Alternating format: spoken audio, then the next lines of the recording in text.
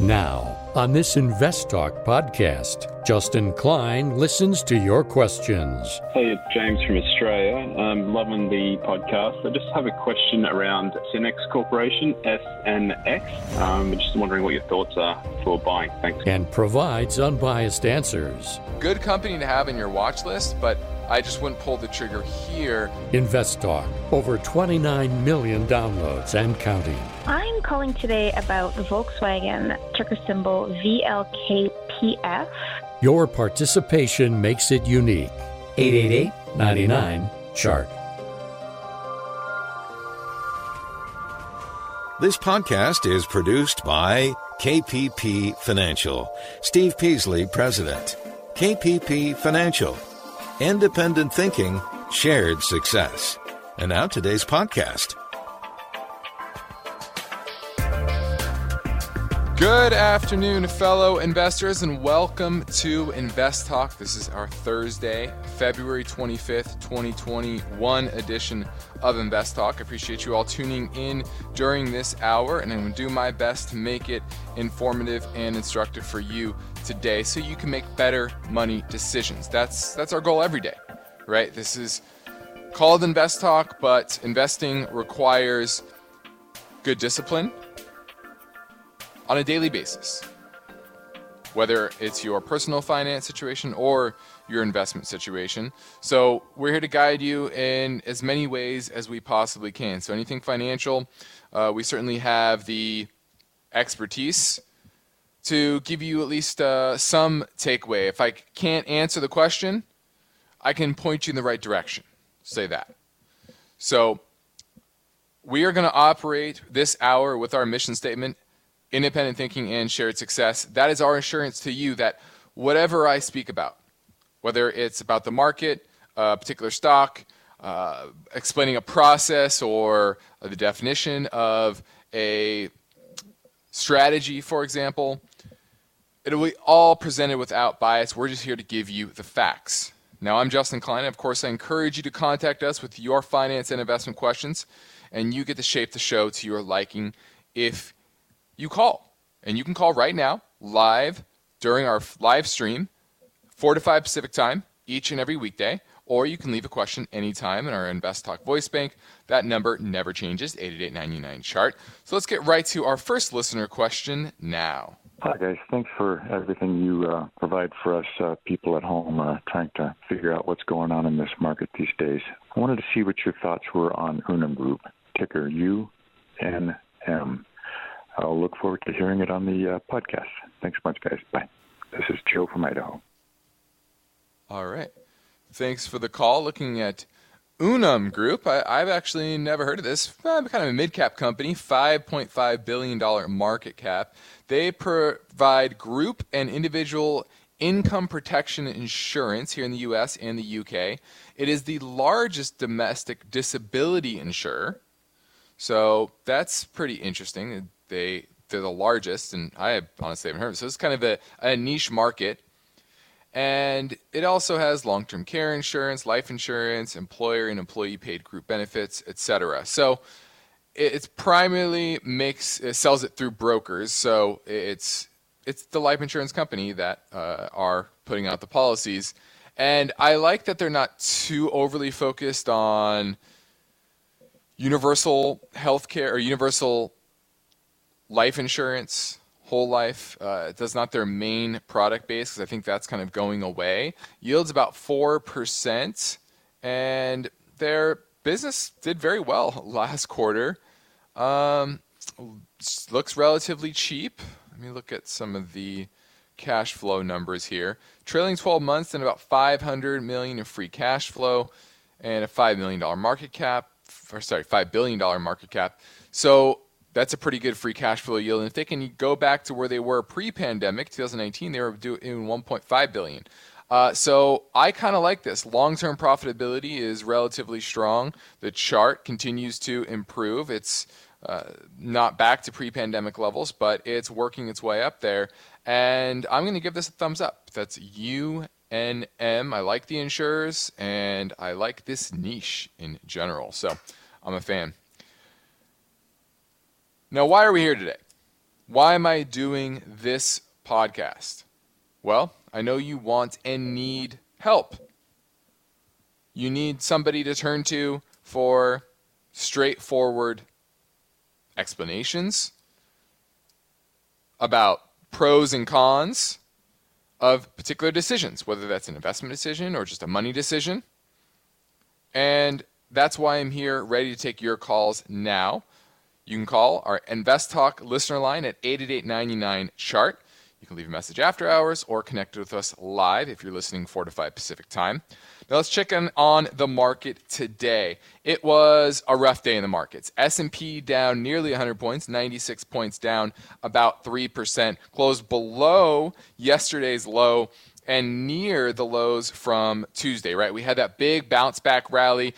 Buy the dip was alive and well yesterday, but that failed today. And the big reason it failed today, interest rates. Talked about this. The march higher in interest rates is going to absolutely decimate the high multiple growth story stocks that are in the market. And you've seen that today.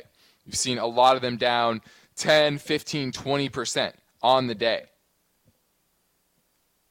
Well, what was the main story? Well, the main story was not just that interest rates were up, but why were they up? It was because of an auction. It was a 7-year auction for treasuries, about $62 billion. And, you know, our deficit is so large, they're monetizing the debt so fast, they're printing, you know, they're borrowing money. Our deficit is massive, you know, probably going to be another 3 to 4, maybe $5 trillion this year after $6 trillion last year. Really, it's exponential growth in our debt. And while politicians are using the excuse, oh, it's COVID, it's an emergency, we need to do it. Well, guess what? The markets don't care the reason. They just know that it's happening, right? And so the market's having to sop up all of this treasury issuance. And what was interesting was this auction went horribly. And it was actually the worst bid to cover, meaning how many bids that were out there to buy versus how much they were actually selling. And it was at about 2.04, which sounds high, right? It's basically more than double what they were selling.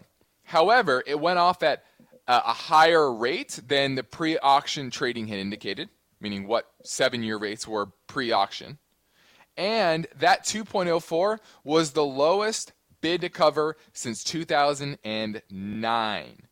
Very bad. When you get close to that 2, if it's below 2, that is really, really bad. Kind of near 2, which is basically where it came in, it was horrible, really horrible treasury auction, and that spiked yields up pretty dramatically. On the day, the 10-year up almost 13 basis points to 1.51%. Remember, start of the year, we were right around the 1% mark on the 10-year. Roughly, let's call it. Early January. And we were kind of there for most of January. We bumped up, end of year. I'm looking at the wrong month here. End of year, we were right around that 1% rate. And as soon as the year started, the 10-year took off. Hit about 1.17, pulled back to 1%, and then took off from there. The low in August of last year was 0.5. So it took about 6 months to go from 0.5 to 1%, so 100 basis points, or 50 basis points. It only took 2 months for you to go from 1% to 1.5. And it's starting to become disorderly. And the markets, the economy, is predicted and priced for 10-year treasury to stay in that 0.5 to 1% range. You start creeping up to 1.5, especially that 2%. 2%, I think alarm bells are going to go off. You're starting to get warning signs, kind of flashing lights, everyone waking up. Hey, the 10 years at 1.5, the 30 years at 2.3. These are rates that are unsustainable based on the valuations in the markets, in real estate market, in the stock market, and clearly in the bond market more broadly. And so this is the driver of the recent volatility. And as long as rates keep going up, as long as inflation keeps going up, this is going to be a big story until the Fed steps in. Now you're listening to Invest Talk. I'm Justin Klein.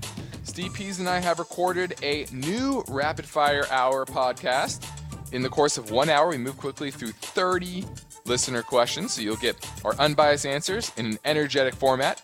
Tell your friends and family members the Invest Talk Rapid Fire Hour podcast is free and available on iTunes, Spotify, or Google Play, as well as investtalk.com. Our phone lines are open, so call now at 888-99-CHART.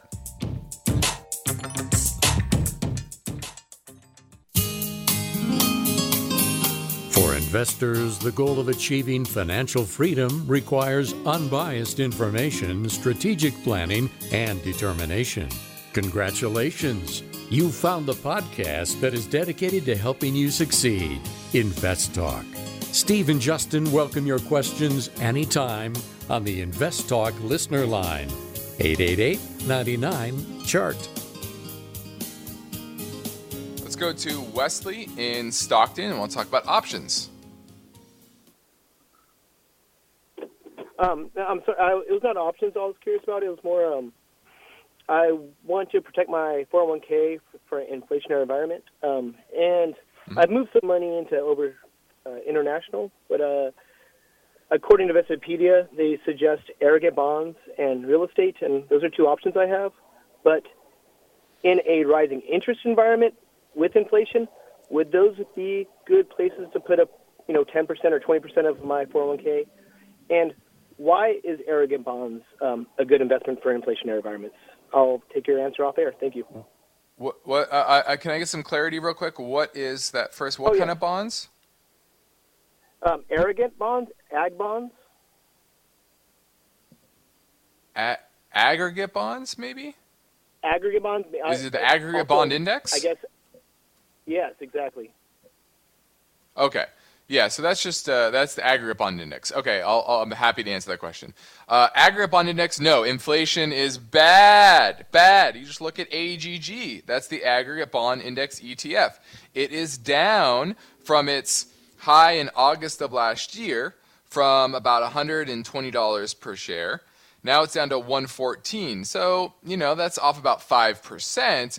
But you can see in an environment where interest rates are rising, bonds aren't good overall. And I've said this before about the aggregate bond index, as Treasury supply just explodes, you're going to be forced into buying more and more of these treasuries that are issued out there in the marketplace. And the yield right now on the aggregate bond index is only 1.22%. That's after, yields have gone up. So you're not going to get much yield there, and that would be very bad to own the aggregate bond index, especially with so much treasuries as a percentage of that index than it is now. So I would not be owning that. Now, real estate historically is a good hedge against inflation. However, I'm a little bit skeptical in this environment because interest rates. If interest rates go up, mortgage rates go up, that is going to be a problem for affordability. It's going to be a headwind to real estate prices versus a tailwind typically when interest rates have been falling, and they have been falling for 35 years, and now we're starting to see this new environment, which most people are not used to, which is rising interest rates. You're seeing that with the mortgage rate now probably closer to 3.25 after being closer to 2 3/4 just a few months ago. And so I don't think that real estate will be quite the inflation hedge that it typically is if interest rates continue to go up. Now, what I will say is governments and politicians need and want real estate prices to at least stay steady. If real estate prices fall, what does that mean? It means that people feel less wealthy. People are less optimistic about their financial situation. And that is bad for an incumbent presidency, party, administration, however you want to put it. And so politicians on the national level, on the state level, are always going to do what they can to protect real estate prices. Now, I don't think there's going to be any problem with real estate in the near term because of inventory so very, very low. The mortgage moratorium is going to be a big part of it. I don't think, but long and short, I don't think real estate is a surefire bet to keep up with inflation. Let's just say that. Could you have some of it? Sure, but I wouldn't bet the farm using real estate to hedge against inflation in this environment with the rates so low. Now you're listening to Invest Talk. I'm Justin Klein, and we are now almost finished with the final trading week of February. And your goal of financial freedom will require effective strategies and pertinent information. So we should talk about whatever is on your mind at 888-99-CHART.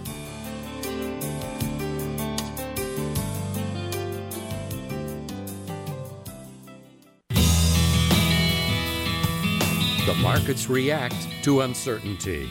Are you prepared? Is your portfolio balanced? Is it optimized? Your financial future depends on the answers to those questions. Justin Klein is here now and ready to talk with you. Call Invest Talk, 888-99-CHART.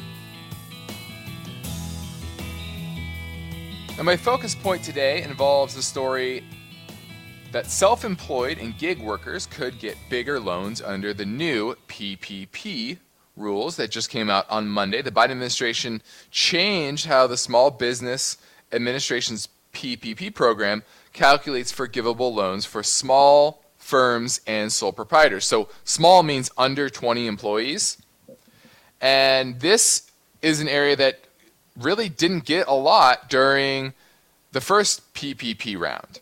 I know this for various reasons because I know a lot of people in the business community, and the money flowed to the largest companies typically. Why? Because those companies typically had the best relationships with the banks, right? If a bank has a business that is flowing millions and millions of dollars into it each and every year, they maybe also have loans out to those businesses that they don't want to go defunct. They're going to do their best to funnel this PPP money, which they know is likely to be forgiven, to those bigger firms. And that's kind of what happened during the first round. Well, this second round is aimed more towards smaller businesses, and those applications are going to be submitted probably early March. And there's going to be some directives from the SBA on how to apply. But the firms with employees will get about 2.5 times their average monthly payroll costs. And self-employed people will get their gross income or use their gross income for the loan as a basis for payroll based on previous tax returns. So that's how these rules are changing. And this is right along the lines of what I've spoken about before, of what policy is going to do, how policy is going to be very different in this decade versus the past decade, right? Post-financial crisis, it was all about printing money, repairing bank balance sheets, making sure the banks stay solvent because they have a ton of excess reserves. Well, the Fed's already kind of done that. They've printed a ton of money. They've pushed interest rates to zero. They can't really do a whole lot anymore, right? Pushing on a string in that sense. Well, what it's shifting to is fiscal policy, and this is a type of fiscal policy that is targeted towards smaller businesses and individuals, right? That's exactly what this is, small businesses and individuals.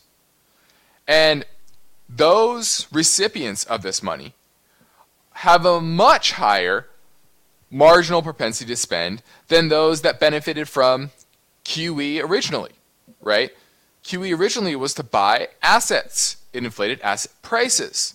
This is to help individual people. Whether you agree with that or not, that's what the policy is going to do. And those people tend to be lower income.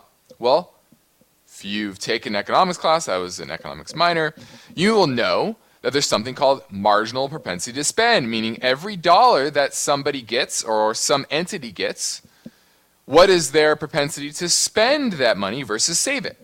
Well, wealthy people have a very low marginal propensity to spend. They get more money, they make more money, they feel wealthier. Are they really changing their habits? No, because their habits are kind of at the limit anyway, right? They have a lot of money, so they do what they feel like. And if they get more money, they're still going to do what they feel like. So they're not really doing more, buying more than they had before. Well, if you are making, say, $30,000, $40,000, $50,000, $60,000 a year, you're probably struggling to some degree. And if the government puts some money in your pocket or give you a loan that's forgivable, if you're a sole proprietor, for example, and you have a very small business, well, what are you going to do with that money? Odds are you're going to spend it a lot more, right? Because you've been wanting to go on that vacation. You've been wanting to buy that pair of shoes. You've been wanting to do this for your grandson or granddaughter or son or daughter, whatever, right? So you have a much higher propensity to spend. And this is what's driving inflation expectations. Okay? And this is why this decade you should expect higher inflation. Not only because the dollar will go down, but the money that the government is going to print and put into the hands of people, individuals, will drive a lot more consumption. Now let's pivot now to the InvestTalk Voice Bank for a question that came in earlier from Minnesota. Hey, Steve and Justin. My name's Travis from Minnesota. Just kind of curious, as a general rule of thumb, should I be floating my student loan debt and just paying the interest every month to invest the remaining balance, or should I pay off all the debt and, compound my investments at a faster rate later on after all that debt is paid off? Thanks. Bye. Well, to me, this is more of a question about what's going to happen, once again, with government. Biden's talked about forgiving $10,000, first $10,000 in student loan debt for everybody in the country. And so if that's going to be forgiven, then why do you really want to pay it down, especially if it's under that $10,000? Because that's probably going to happen. We've talked about larger, right? Other parts of the Democratic Party are pushing for $25,000. Who knows what's going to happen? As long as your rate's very low, hopefully 1%, 2%, 3%, I would be paying it down like normal. And I don't know if I would pay interest only, but I would,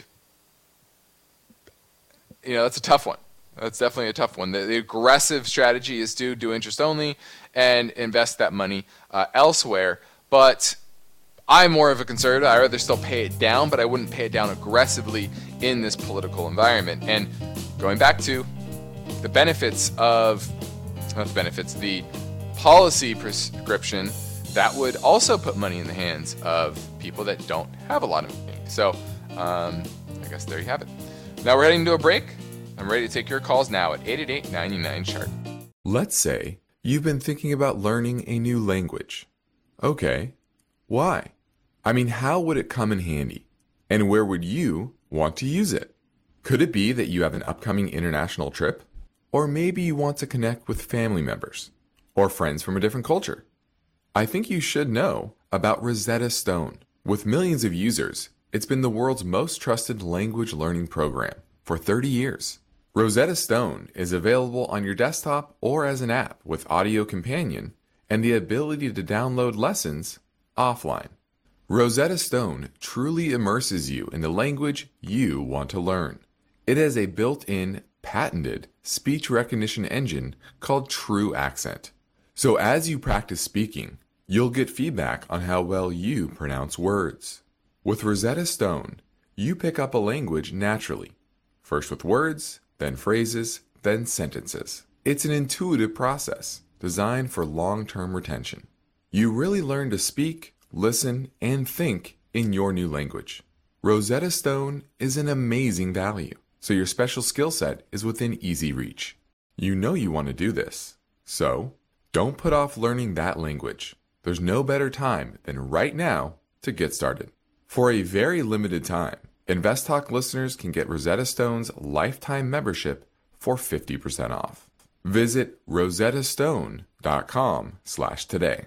That's 50% off unlimited access to 25 language courses for the rest of your life. Redeem your 50% off now at rosettastone.com/today. At this point, I think almost everyone has heard how generative AI promises to bring us to the next industrial revolution. AI is already shaping society with an impact on daily life that echoes the transformative significance of electricity or the internet. As we take steps to embrace the potential of generative AI, we need to remain vigilant with regard to its exploitability. This is where HackerOne comes in. HackerOne's AI Red Team addresses the novel challenges of AI safety and security for businesses that are launching new AI deployments. The HackerOne approach involves targeted offensive testing by harnessing the collective skills of ethical hackers who are proficient in AI and prompt hacking. In short, AI red teaming is the practice of stress testing AI models and deployments to make sure they can't be tricked into providing information beyond their intended use, and that security flaws can't be exploited to access confidential data or systems. HackerOne seamlessly integrates with your existing tools to enhance communication and collaboration across development, security, and IT teams. So, stay ahead of the game in the battle against cyber threats with HackerOne's attack resistance platform. Learn more at hackerone.com. That's HACKERONE.com, hackerone.com. What's the easiest choice you can make? Window instead of middle seat? Picking a vendor who sends a great gift basket? Outsourcing business tasks you hate? What about selling with Shopify? Whether you're selling a little or a lot, Shopify helps you do your thing, however you cha-ching. Shopify is the global commerce platform that helps you sell at every stage of your business. From the launch your online shop stage to the first real-life store stage, all the way to the did we just hit 1 million orders stage. Shopify's there to help you grow. Whether you're selling scented soap or offering outdoor outfits, Shopify helps you sell. Wherever and whatever you're selling, Shopify's got you covered. Sign up for a $1 per month trial period at shopify.com/try. Go to shopify.com/try now to grow your business, no matter what stage you're in. Shopify.com/try. When you need mealtime inspiration, it's worth shopping Kroger, where you'll find over 30,000 mouth-watering choices that excite your inner foodie. And no matter what tasty choice you make, you'll enjoy our everyday low prices, plus extra ways to save, like digital coupons worth over $600 each week. You can also save up to $1 off per gallon at the pump with fuel points. More savings and more inspiring flavors make shopping Kroger worth it every time. Kroger, fresh for everyone. Fuel restrictions apply. You are listening to Invest Talk. Every Friday on the program and the podcast, Steve Peasley shares highlights from the newest edition of the KPP Premium Newsletter. Listen Fridays to Invest Talk. And now, Steve and Justin welcome your calls and questions. 888-99-CHART. Hi guys, this is Saad from Anaheim. I had a question about a stock. I bought a couple shares of Lear, L-E-A. I got in about 95 a share. It's up to 150 a share. I had a pretty good 2020 year. Just want to see what you guys think about this stock, if I should get some more, if I should get out, or if there's certain red flags you see. I would appreciate it. Thank you for everything you guys do, and take care. All right, looking at Lear Corporation. This is one of the largest OEM parts manufacturers in the world, right? They make parts for the auto industry and supply, likes of Ford, GM, etc. Yields about 0.6%, $10 billion market cap, and certainly the pandemic hurt their business, shut down a production, etc. But they bounced back pretty well over the last couple of quarters. The issue is, I think it's gotten ahead of itself. And technically, it looks like it's going to pull back and probably roll over here. Our value is closer to $130 a share. Right now, it's at $163. So I would say it's modestly overvalued. But long-term profitability metrics are fairly solid. They have a division in the electric vehicle space, an E-Systems division, which is certainly going to grow over time.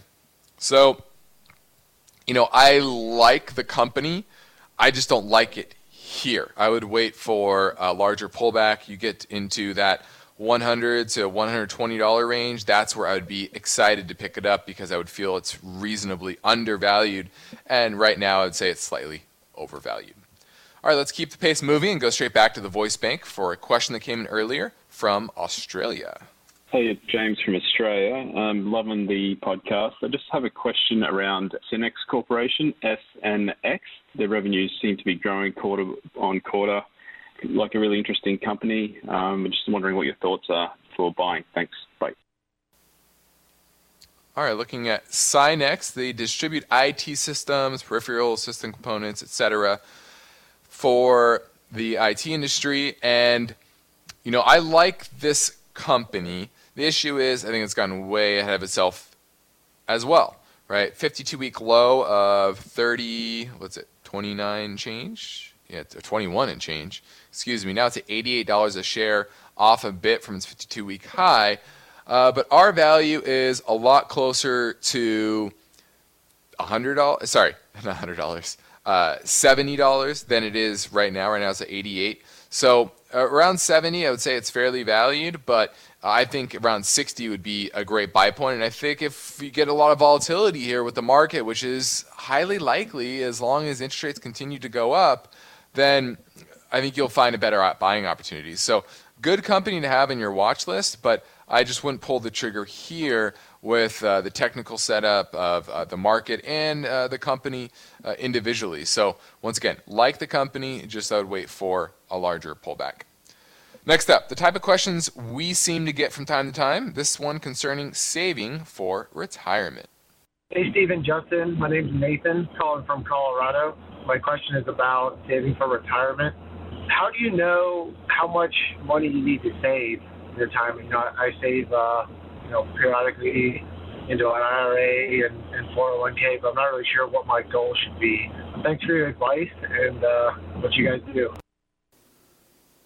right, now the rule of thumb is typically 10 to 15% of your income each year should be saved in retirement. Now, some of that could be in your 401k, some in your IRA, some of that could be through a company match in your 401k. Hopefully you have that. The rest could be just in a regular brokerage account, savings account, etc.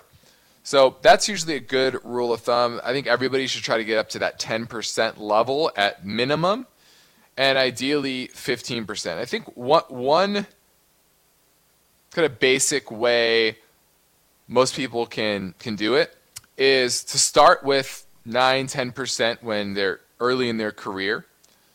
And as you get raises, and you are throughout your career are going to get raises, you should up that, maybe 1% every time you get a raise, because that raise is going to be typically 2, 3, 4, 5, hopefully or more. And you're not really going to feel that 1% because you're getting that raise. And over time, you can march that up to that 15 and maybe even up to the 20% level. Okay? And I think that's a great strategy for everybody to create that automatic savings, especially in your 401k. Because the 401ks are successful because of that automatic nature. So that's why most people save the most in their 401k. This is Invest Talk. We welcome live calls between 4 and 5 Pacific Time weekdays. But now we got a question that came in earlier on 888-99-CHART. Hello, this is Abdul from Arizona. I was wondering to buy Leaps for DraftKings, ticker symbol DKNG. So if you can just give me an overview of what you think of the stock, that would be great. Thank you. Well, I like the industry of online sports gambling, and I think it's going to continue to grow. The problem here is that the value on DraftKings has gotten so far ahead of itself. Next year, expected to lose $1.29, which is less than it's supposed to lose. This year it's supposed to lose $1.29. Last year, expected to lose $1.91 once they report fourth quarter earnings. And it's a $45 billion market cap, trading at, almost 100 times revenues here. If this is the exact type of name that is all about the story, has the fundamentals are thrown out the window, and if you're buying a Leap, or you're buying a Leap put, I don't know if they have Leap puts, but I would say, yeah, I think that's a good bet. I would not be buying Leap calls on DraftKings. I think this is the type of name that's going to underperform as interest rates go up. When money is no longer free, right? When rates aren't rock bottom, capital actually costs money, then these names that don't make money suddenly become far less attractive. So I would not be buying Leaps on DraftKings or many of the other big multiple tech story stocks in the market today. Now let's get to a question from a listener in North Carolina. Hi, Steve and Justin. This is Dorota calling from North Carolina. I've been listening to your show since about May and have really enjoyed it. It's on my daily walks. I'm calling today about the Volkswagen, ticker symbol VLKPF or VWAGY. They are both trading on the OTC market, so I'm a little hesitant to pull the trigger. So I was wondering, am I missing something? Is there a Volkswagen ticker symbol that trades on a larger exchange, one? And two, if you would recommend buying them on the OTC market if you feel the price currently is a good entry point. Thank you so much, and hope to hear the response on the show. All right, you are correct that their ticker symbols are all on the OTC market, means the secondary market, not on the major exchanges. It's going to cost you typically some commission to buy that. Probably $6.95 is what most brokers charge for OTC trades. So, hopefully it's a decent amount of money you're investing, but I like Volkswagen. I think that this is a company out of all the major automakers has the best chance to overtake Tesla as the leader in electric cars. They're coming out with a ton of models, something like 3 dozen over the next 5 years.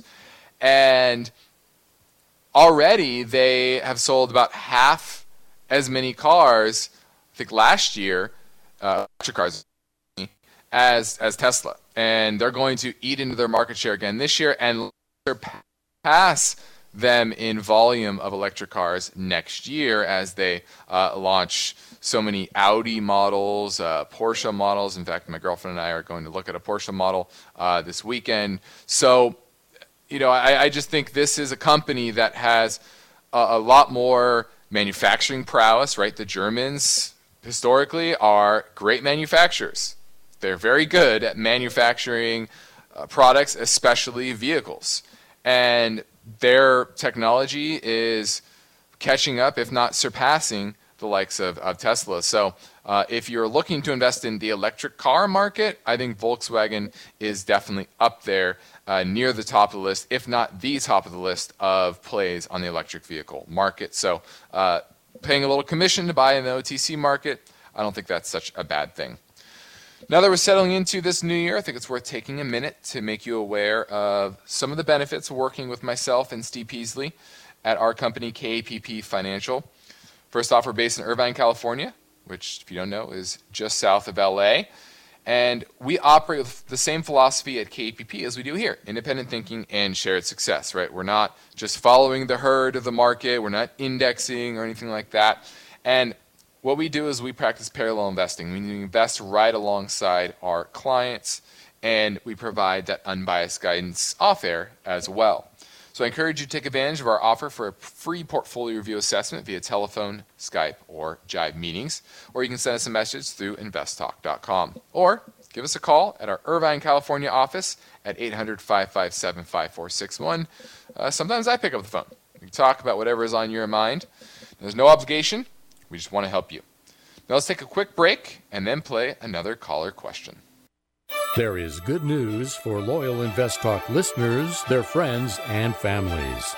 Steve and Justin have recorded a special bonus podcast, the February Rapid Fire Hour. This free podcast is available for download anytime. Typically, each day and night, the Invest Talk call center receives more voicemail questions than Steve and Justin can fit into a live show format. So in the bonus program, caller questions will be played back from our voice bank and answered with brief, unbiased, and helpful responses. The first segment of the Rapid Fire Hour is hosted by Justin Klein, and Steve Peasley handles the second half. It's a fast-paced learning podcast for the average investor. It's free, so be sure to tell your friends. It can be downloaded now at iTunes, Spotify, Google Play, and investtalk.com. Look for Rapid Fire Hour. Hi, this is Rich on Long Island. I have two questions. Number one, MGM, the casinos. I'm interested in that in terms of a reopening bet. And secondly, NOBL, Noble. It's an ETF, Dividend Aristocrats. Is that something I could use to hedge against inflation and a down market? Thanks so much. And the NOBL, I'm looking for long-term, 10 years. Thank you. All right, looking at MGM. Now, this is a name that's already recovered its full price from pre-pandemic. So I think that reopening trade is already priced in, to be honest with you. So I don't see much value there on MGM. So I would pass on that. Now, Noble is the S&P 500 Dividend Aristocrat ETF. And the downside, let's see. Let's look. I'm trying to look at the beta. So the beta on this is 0.92, which means it's 92% correlated with the S&P itself. So if the market goes down, for example, say 10%, this will go down, based on the statistics, 9.2%. So it'll be a little bit less volatile than the overall market. And, is that enough? Maybe. I think the better question is, will this grow as good, if not better, than the S&P 500 with that lower risk factor? And if you look at the history of this name, let's go to the performance. If you look at the longer term history, let's pull it up, it's been kind of spotty. In 2014, when this was launched, and up until 2018, it did very well. Actually was in the top 50% performance quartile within the dividend sector. But the last 3 years, not so much. Actually, in the bottom half of performance. So it depends on the market. Morningstar gives us 2 stars, just kind of okay. Let's see its expense ratio. 0.35, it's not expensive, it's not cheap. So, I don't love it. What I would do is I would look at the names within this portfolio and buy those names individually. Right? What are the dividend aristocrats? And find the ones that you have most confident in, and then build your own portfolio of maybe 25, 30 different names, as opposed to this one who has 66 names in total. So that would be my strategy overall. Thanks for the call. Now I think we can squeeze another caller question in at 888-99-CHART. Hey, Steve and Justin. This is Sam from Kennesaw, Georgia. I was hoping to get your thoughts on Stanley Black & Decker, ticker symbol SWK. It's currently at about $177 per share, and I'm curious to see if you think this is a good entry point to purchase. Love the show, and I look forward to hearing the answer on the podcast. All right, this is Stanley Black & Decker. You probably know who they are. They manufacture tools for professional, industrial, and consumer markets. This is one of the best run companies longer term from a profitability standpoint, and it has very good long-term track record of positive cash flow, growing that steadily over time. It's not a giant grower, right? It's not going to grow 20, 30% a year, but it's going to be a solid 8, 10, 12% grower over the long term. And that's what I like about it. And return on equity, return on invested capital tends to be in the low to mid-teens, which I like. And they're a solid performer. And I like the economic backdrop. So, it's a bit overvalued now. About 130, 135 is our value. Now it's at 174. So I like it, but at a lower price. This is Invest Talk. I'm Justin Klein. We have one goal here is to help you achieve your own version of financial freedom. And our work continues after this final break. So get your questions in now at 888-99-CHART. Your objective is to work hard, plan well, and achieve financial freedom, right? You're in luck, because Justin Klein is here now, ready to take your finance and investment questions. Call 888-99-CHART. Hi guys, this is Brayton from Thousand Oaks. Appreciate the show and all that you guys do. I was just hoping I could get a little of your thoughts on the symbol Novavax. It's NVAX. I got it around 80, and it's been on quite a tear since then. I was just wondering if you guys thought there was any room for it to keep running up, or if I should just kind of get out and stay out. Appreciate it. Thank you. This is Novavax, and they developed one of the COVID vaccines. I believe it was in partnership with GlaxoSmithKline, if I'm remembering correctly. There's a handful of them now. Johnson & Johnson just got approved. And they're expected to make $25 a share this year after many, many years of losing money, hemorrhaging cash. And that's my big worry here, is that they've been consistent destroyers of capital throughout their history, and they've kind of got lucky that they had the right technology to develop a vaccine for this virus. But the question is, how long is that going to last them, right? They've been issuing a ton of shares in the face of this rally in the stock, and you're already off from 320 down to 220, so off $100 a share, and you're still up a lot. I would sell it. I think this is historically a bad company to own, right? They've had 5 million shares outstanding in 2010. Now they have 48 million. And that's doubled since 2019 when it was 24 million.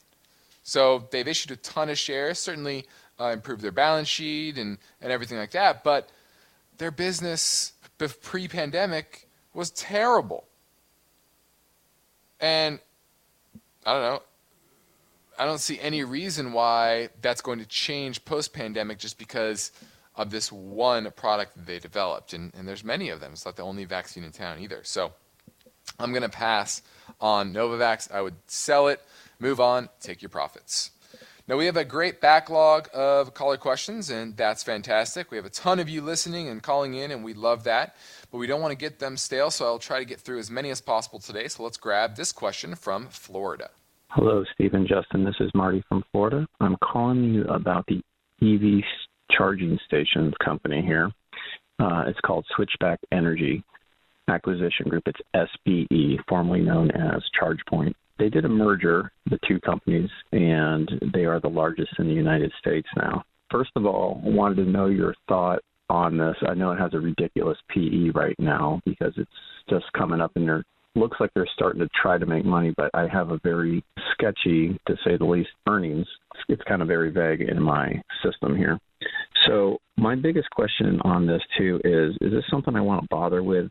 My biggest concern is the oil companies coming in and purchasing all these companies up because they're not going to I don't think they'll let these other companies take over like this, and I figure they'll buy them out. What are your thoughts, please? And I'll hopefully hear you on the podcast. Thank you. Bye. All right, looking at Switchback Energy Corporation. Now, this is difficult. This is a SPAC, like you said. And SPACs are complex. There's typically not a lot of information on them, even post the announcement, right? Because they need to integrate the financial information from this once private company, now taking it public. So the information on them is typically not very good. So it's hard to understand the valuation. There are warrants involved that could dilute shareholders dramatically. So the structure of the SPAC is very, very important. So it's hard for me to give you much on this because I don't have much information. Now, what I'll say in this space is I do think that the Exxons of the world, they're going to move in. And they already have the distribution network, right? They have gas stations. All they need to do is retrofit gas stations with charging stations, et cetera, and I think some of them are going to start doing that. Will they go up and buy these type of companies? That's certainly possible as well. But what is the valuation based on what is reasonable? That's hard to say as well. So you really have to dig into this and understand the business that's being acquired before I can give you, or you can give yourself, a good idea of this, if it makes sense or not. So, sorry I couldn't help you more than that, but all these SPACs, you really have to dig in pretty deep.